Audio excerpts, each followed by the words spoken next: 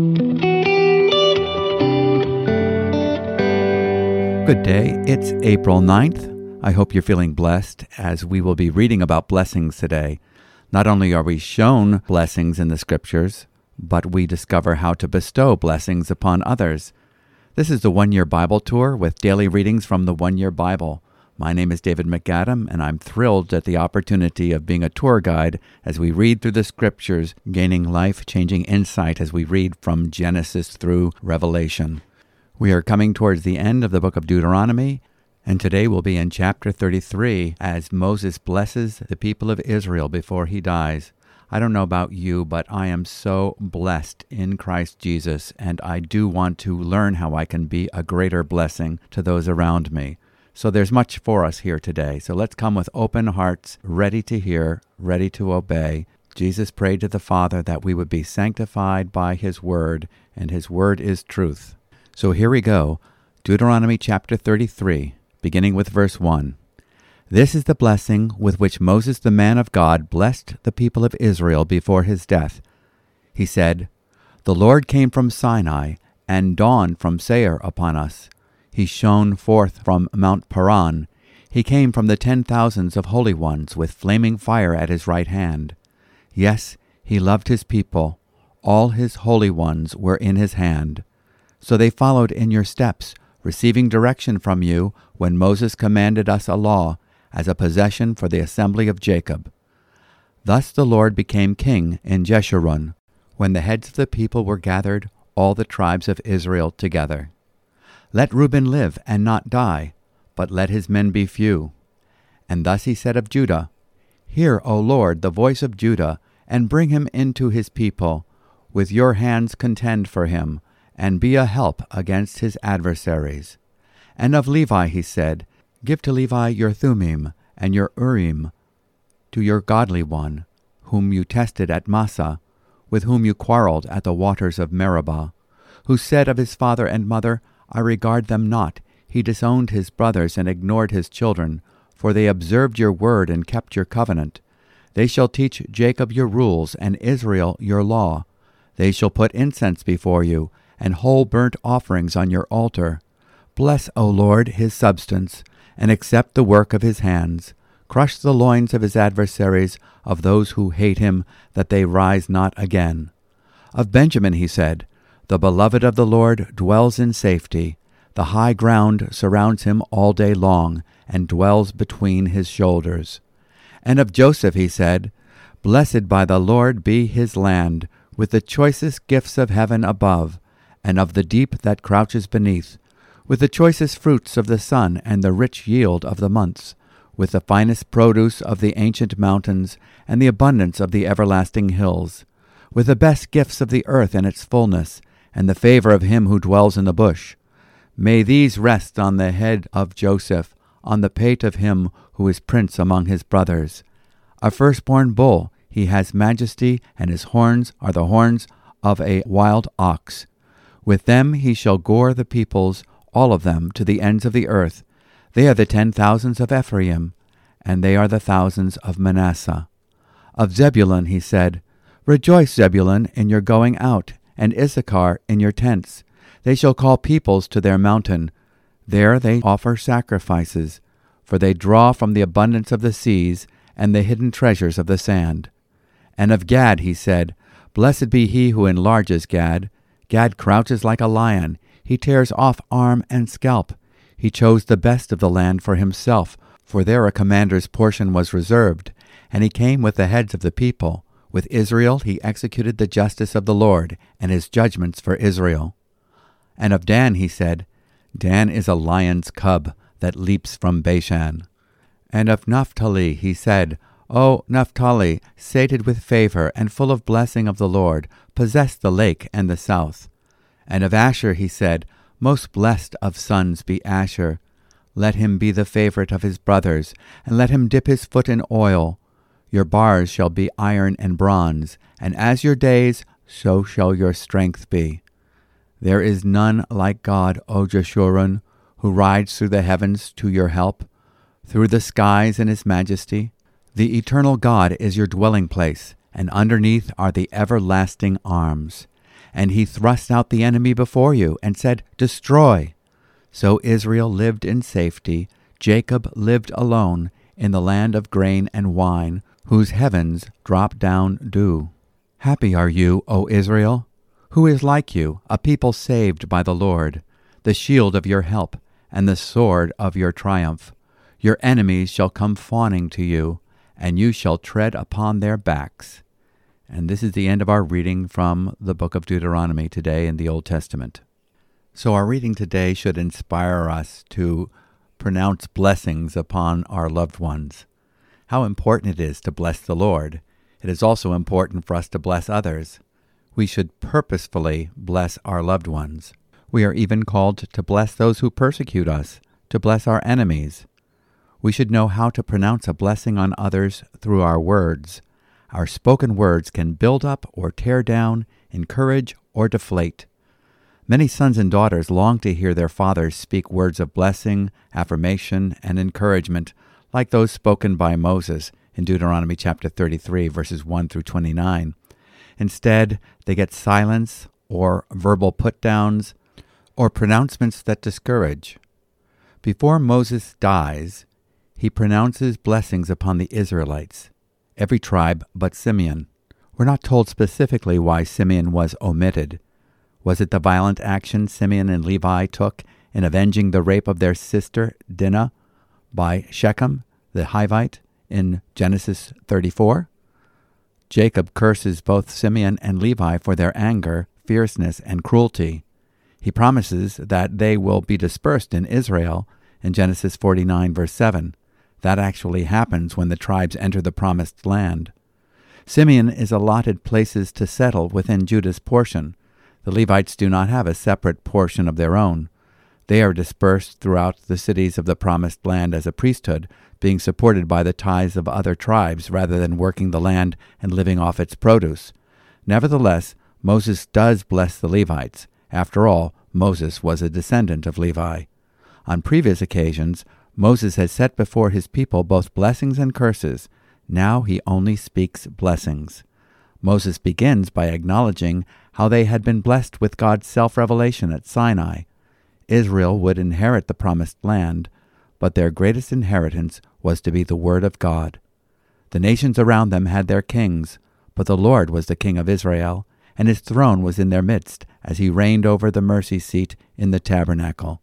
Let's consider the prophetic significance. Moses, representing the law, blessing the people of Israel, anticipates the blessings of the law coming upon the obedience of Christ, who fulfills the law. The people who join themselves by faith to this greater Joshua receive a blessing by the command of Moses. Psalm 133 verse 3 says, For there the Lord commanded the blessing, life forevermore. Now let's consider the specific blessings of the tribes. The blessings of Moses are given as a poem. His loving concern for each tribe is carefully expressed. In the New Testament book of Ephesians, chapter 2, verse 10, we read, We are God's workmanship. The Greek word for workmanship is poema, from which we get the English word poem. Much thought was put into Moses' blessing of his people's future inheritance. We have God's thought put into the blessing of our inheritance in Ephesians chapter 1, verse 3, verse 14 through 18, chapter 2, verse 7, and chapter 3, verse 18. God's thought is put into our calling in verse 18 of Ephesians 1, and our works in Ephesians 2:10 as the redeemed people of God. We are created in Christ Jesus unto good works prepared beforehand that we should walk in them. We have been blessed by the law of God through the obedience of Yeshua. The punishment that was due us according to the law fell on him. The blessing that was due him fell on us in 2 Corinthians 5:21. Moses had told the children of Israel to proclaim the blessings and curses of the law in public hearing once they crossed Jordan. Here, his last words are only those of blessing. The blessings pronounced by Moses in Deuteronomy 33 upon the tribes of Israel are gracious, whereas those given by Jacob in Genesis 49 expose both their sins and their hidden character. We are legally blessed in Christ. These blessings remind us of the inheritance set apart for the believer in Christ Jesus. In Reuben, we see the blessing of life abundant and eternal. Moses first pronounces a blessing on Reuben, the firstborn of Jacob, even though Reuben had officially lost that position due to his sins, in Genesis 49, verse 4, and 1 Chronicles chapter 5, verse 1. Now the sons of Reuben, the firstborn of Israel, for he was the firstborn, but because he defiled his father's bed, his birthright was given to the sons of Joseph, the son of Israel, so that he is not enrolled in the genealogy according to the birthright. Unlike Jacob's pronounced blessing on Reuben in Genesis 49:4, Moses makes no reference to Reuben's sins. He only speaks words of grace. Let Reuben live and not die, nor his men be few. Deuteronomy 33:6. Next we have the blessing upon Judah, the privilege of the throne rights in prayer. Judah, the Lion of Israel, whose offspring would be the promised Messiah, to whom would belong the obedience of the nations, in Genesis 49:10, is now blessed with a persuasive voice in intercession. Judah is able to bring needed help to his people so they can gain victory over their adversaries, in Deuteronomy 33, verse 7. This reminds us of Judah's offspring, Christ. Let us therefore draw near with confidence to the throne of grace, that we may receive mercy and may find grace to help in time of need. Next we have the blessing on Levi. It's the word of the cross. Instead of being cursed for his anger and violence, the tribe of Levi's faithfulness to align themselves with the Lord in the idolatrous incident with the golden calf is acknowledged in Moses' blessing. In Exodus 32:29, Levi is rewarded with special access to the revelation of God's will, the Urim and the Thummim, and he is honored with the appointment as teacher of the law and overseer of the sacrificial system in the service of the tabernacle, in Deuteronomy 33, verses 8-11. Next we read of Simeon in his baptism into the messianic inheritance. Prophetically, Simeon is omitted from Moses' blessing. The scattering of Simeon was predicted in Jacob's blessing, in Genesis 49, verse 7, and their absorption into the inheritance of the messianic tribe of Judah came to pass once they were in Canaan, as we see in Joshua chapter 19, verses 2-9. The inheritance of another is one in which they will eventually settle. Next we read about Dan. Dan goes from being called a serpent able to strike horse and rider, in Genesis 49, verse 17, to being a lion's cub that leaps forth from Bashan, predicting his tribe's persistent conquests and move to the north of the promised land, in Deuteronomy 33, verse 22. What do we learn about Joseph's blessing? Joseph gets the fullest attention in both the blessings of Jacob in Genesis 49, verses 22-26, and Moses in Deuteronomy 33, verses 13-17. This is understandable in the light of Jacob's particular affection for the firstborn of his beloved Rachel. How meaningful it is to have Moses, the man who heard God speaking to him from the burning bush in Exodus 3, say of Joseph, "Let the favor of him who dwelt in the bush come to the head of Joseph." The blessings that are upon the head of the tribe, Joseph, come upon the sons, Manasseh and Ephraim. Blessed be the God and Father of our Lord Jesus Christ, who has blessed us with every spiritual blessing in the heavenly places in Christ. Ephesians 1, verse 3. It is encouraging that Moses continues to see the precious things of heaven, or the choice things of heaven, the choice yield of the sun, the choice produce of the months, the choice things of the everlasting hills and ancient mountains. Next we read of the blessing on Naphtali. It is a blessing of fullness. Naphtali is blessed with satisfaction. He is full of the blessing of the Lord, in verse 23. Then we read about Issachar and Zebulun, the secret riches in hidden places. Issachar and Zebulun are seen triumphing in their situations, being able to tap the abundance of the seas and the hidden treasures in the desert. The prophet Isaiah writes, "I will give you the treasures of darkness and hidden wealth of secret places, so that you may know that it is I, the Lord, the God of Israel, who calls you by your name." Isaiah 45, verse 3. Next we read about Gad and the blessing upon him, a blessing of leadership. Gad is also called a lion. It is predicted that he will faithfully execute his promise of joining his brothers in the conquest of Canaan before taking the land he chose for himself, which now is called a ruler's portion, in verse 21 of chapter 33. And what a great blessing is given to Asher, strength. Asher has grown from Jacob's original prophecy of eating rich food and providing delicacies fit for a king in Genesis 49 to Moses' more dramatic prediction that he will be strong, wealthy, and favored by his brothers, and one whose inheritance is secure. His wealth is indicated by the luxury of bathing his feet in oil. Thy shoes shall be iron and brass, and as thy days, so shall thy strength be. Deuteronomy 33:25. Next we have the blessing upon Benjamin, protection and security. Benjamin's blessing of protection and security is worth hearing again. Of Benjamin he said, "May the beloved of the Lord dwell in security by him who shields him all the day, and he dwells between his shoulders." Deuteronomy 33, verse 12. So putting all the blessings together, we have many reasons to be happy. The poem begins and ends with praise to God for his great love for his people. He is called the King of Israel, poetically referred to as Jeshurun, the upright one, in verses 5 and 26. He rides to the aid of his people who have every reason to be happy. Blessed are you, O Israel. Who is like you, a people saved by the Lord, who is the shield of your help and the sword of your majesty? So your enemies shall cringe before you, and you shall tread upon their high places. He also has positive words for Judah, calling the Lord to be their help as they defend their noble cause. He applauds the commitment that the tribe of Levi showed in their uncompromising obedience after the children of Israel were deceived into idolatry when Moses was on Sinai and Aaron fashioned a golden calf.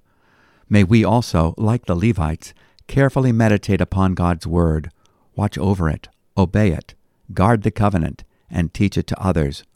What a wonderful prayer! Bless all his skills, O Lord. Bless his substance. There are some model blessings here. Of Zebulun he said, "Rejoice, Zebulun, in your going forth, and Issachar in your tents. May your strength be equal to your days," in verse 25. Warren Wiersbe writes, Moses describes the exalted position of the believer. He is loved by God, secure in his hands, and submissive at his feet, in Deuteronomy 33:3. We also dwell between his shoulders, in verse 12, and have his everlasting arms beneath us, in verse 27. End quote. No wonder Moses exclaimed concerning Israel, "Who is like you, O Israel? Who is like you, a people saved by the Lord? Who is the shield of your help and the sword of your majesty?" Our New Testament reading from the Gospel of Luke, chapter 13, verses 1 through 21. There were some present at that very time who told him about the Galileans whose blood Pilate had mingled with their sacrifices. And he answered them, "Do you think that these Galileans were worse sinners than all the other Galileans, because they suffered in this way? No, I tell you, but unless you repent, you will all likewise perish. Or those 18 on whom the tower in Siloam fell and killed them, do you think that they were worse offenders than all the others who lived in Jerusalem? No, I tell you, but unless you repent, you will all likewise perish." And he told this parable. A man had a fig tree planted in his vineyard, and he came seeking fruit on it, and found none. And he said to the vine-dresser, "Look, for 3 years now I have come seeking fruit on this fig tree, and I find none. Cut it down. Why should it use up the ground?" And he answered him, "Sir, let it alone this year also, until I dig around it and put on manure. Then, if it should bear fruit next year, well and good, but if not, you can cut it down." Now he was teaching in one of the synagogues on the Sabbath, and behold, there was a woman who had had a disabling spirit for 18 years. She was bent over and could not fully straighten herself. When Jesus saw her, he called her over and said to her, "Woman, you are freed from your disability." And he laid his hands on her, and immediately she was made straight, and she glorified God. But the ruler of the synagogue, indignant because Jesus had healed on the Sabbath, said to the people, "There are 6 days in which work ought to be done.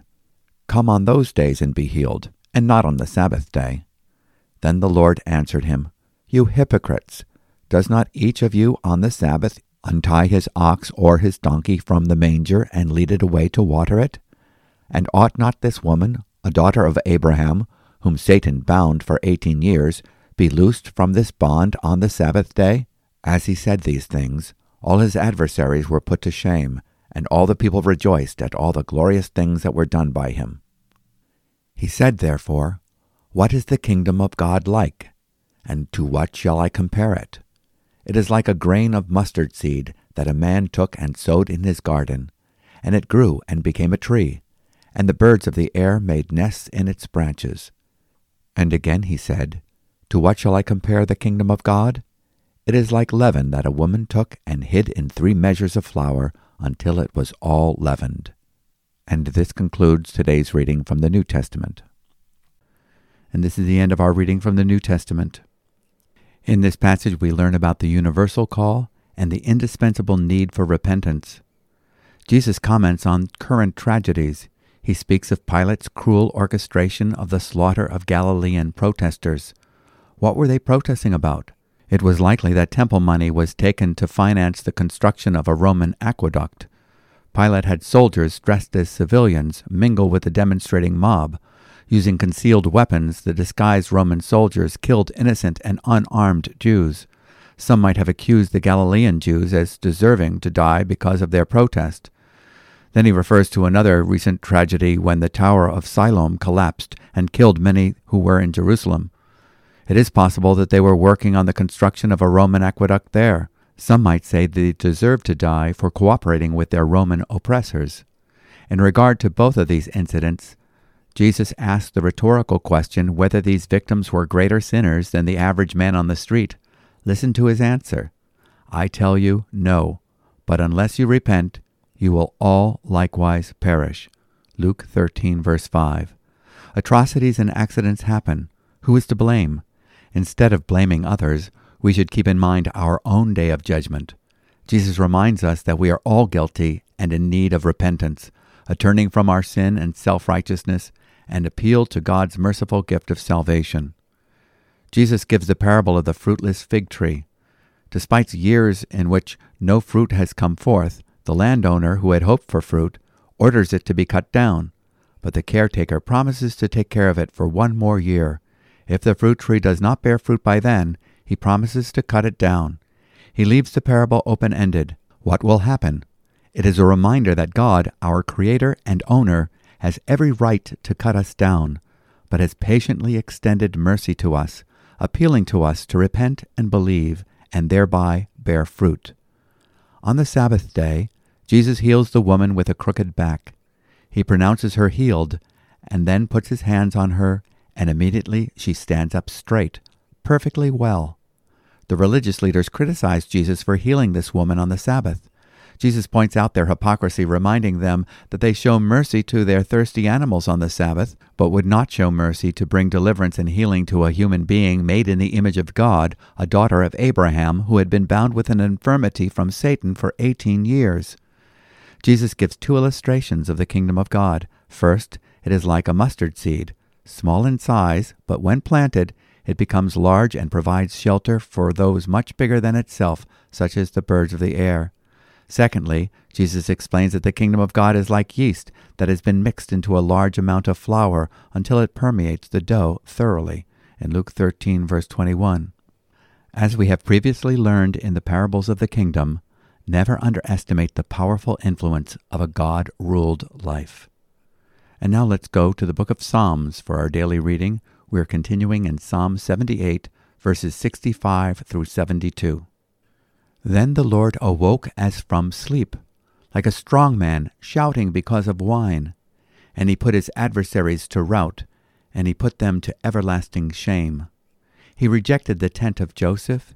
He did not choose the tribe of Ephraim, but he chose the tribe of Judah, Mount Zion, which he loves. He built his sanctuary like the high heavens, like the earth, which he has founded forever. He chose David his servant, and took him from the sheepfolds. From following the nursing ewes he brought him, to shepherd Jacob his people, Israel his inheritance. With upright heart he shepherded them, and guided them with his skillful hand. And this is the end of our reading from Psalms.